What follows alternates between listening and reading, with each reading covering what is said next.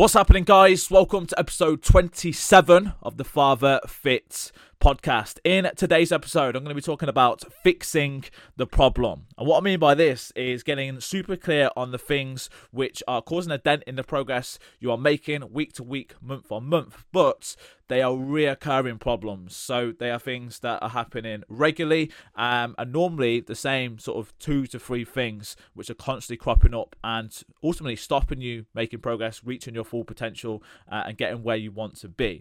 And this is one of the big reasons inside the Father Fit Accelerator program. The guys are checking in with myself, doing a full progress check-in every couple of weeks so I can identify things like this and we can put solutions in place. We also have things like progress pit stops inside the group throughout the week so we can kind of catch these things and again put strategies in place so we're not constantly stopping and starting and having these reoccurring problems and barriers and curveballs which are catching us out every single week or month, which is then obviously stopping the progress that we want to make.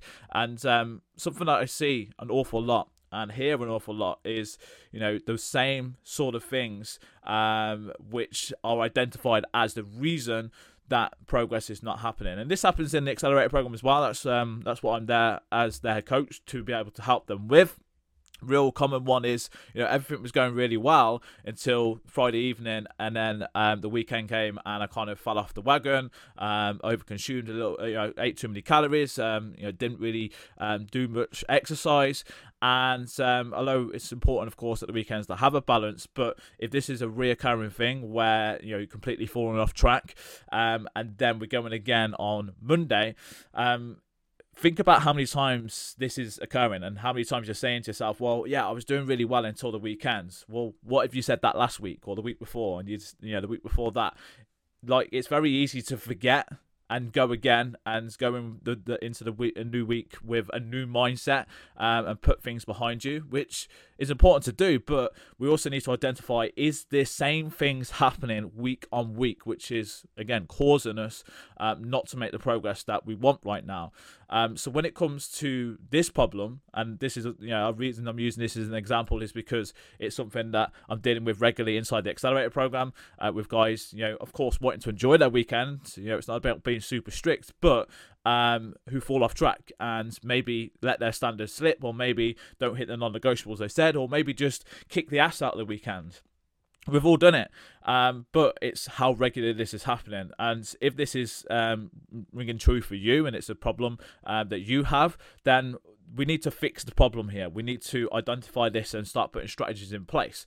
So if it's just something that's happened week in, week out, then there needs to be something that changes. And it's that kind of cliche sort of saying, and I've said it a few times on the podcast, like, nothing changes if nothing changes. It's like if you were going in with the same approach but expecting a different result each week, and you're constantly falling off track at the end of the week, so at the weekends, then there needs to be a different approach throughout the week. So really, when it comes to tackling this problem, it's what strategies can we put in place on the lead up to the weekend where we can give ourselves some extra calories to play with. So I call it like banking calories. So we reduce that calorie intake down that little bit and allow a little bit more flexibility when it comes to nutrition at the weekend. That's something I do personally because I like to enjoy myself at the weekend, have a little bit of flexibility and enjoy some good food, as you should be able to, but managing that throughout the week, so it's not just doing well throughout the week and then blowing it at the weekend.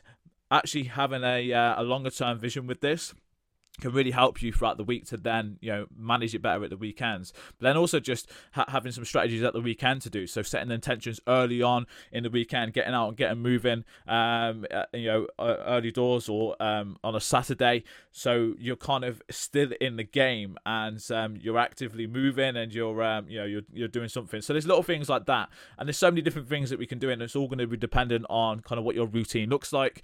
I'm not saying this is like one size fits all, but it's just examples to look at of how we can tackle this problem, which I know a lot of people will going through right now, because like I say, weekends huge barrier because a lot of people lose that kind of routine and structure. So if this is something that is regularly happening with you, then don't just bypass it and go, well, it's happened, now I'll go again. Like, if you're going in with the same approach, it's going to happen again this week. It's going to happen again next week. It's going to happen again next month. It's going to keep happening unless you change something and you identify it. Another thing that I see, late night snacking, so getting in from work and then hitting the snack cupboard and just sat down with Netflix on, munching away on the packet of biscuits or something like that, and that often just comes down to a habit. But it's like, again, the problem that has been identified here is everything is all good until I get to the evening, and maybe it's just boredom, maybe it's just routine, maybe it's just stress, and it's really identifying what this is and what's triggering this, and then making changes to this. And I spoke a little bit about this on a previous episode, where it was like reduce, replace, and remove. That's a strategy I use when it comes to the habits, and especially when it comes to snacking, is how we can go through that process of reducing, replacing, and these things. And again, actually putting these strategies in place, not just going, oh, I've messed up again today, I'm going to go again tomorrow, but then the same thing happens again. Think about these things that you're saying to yourself, of how often these things are happening, which are causing a big dent in your progress.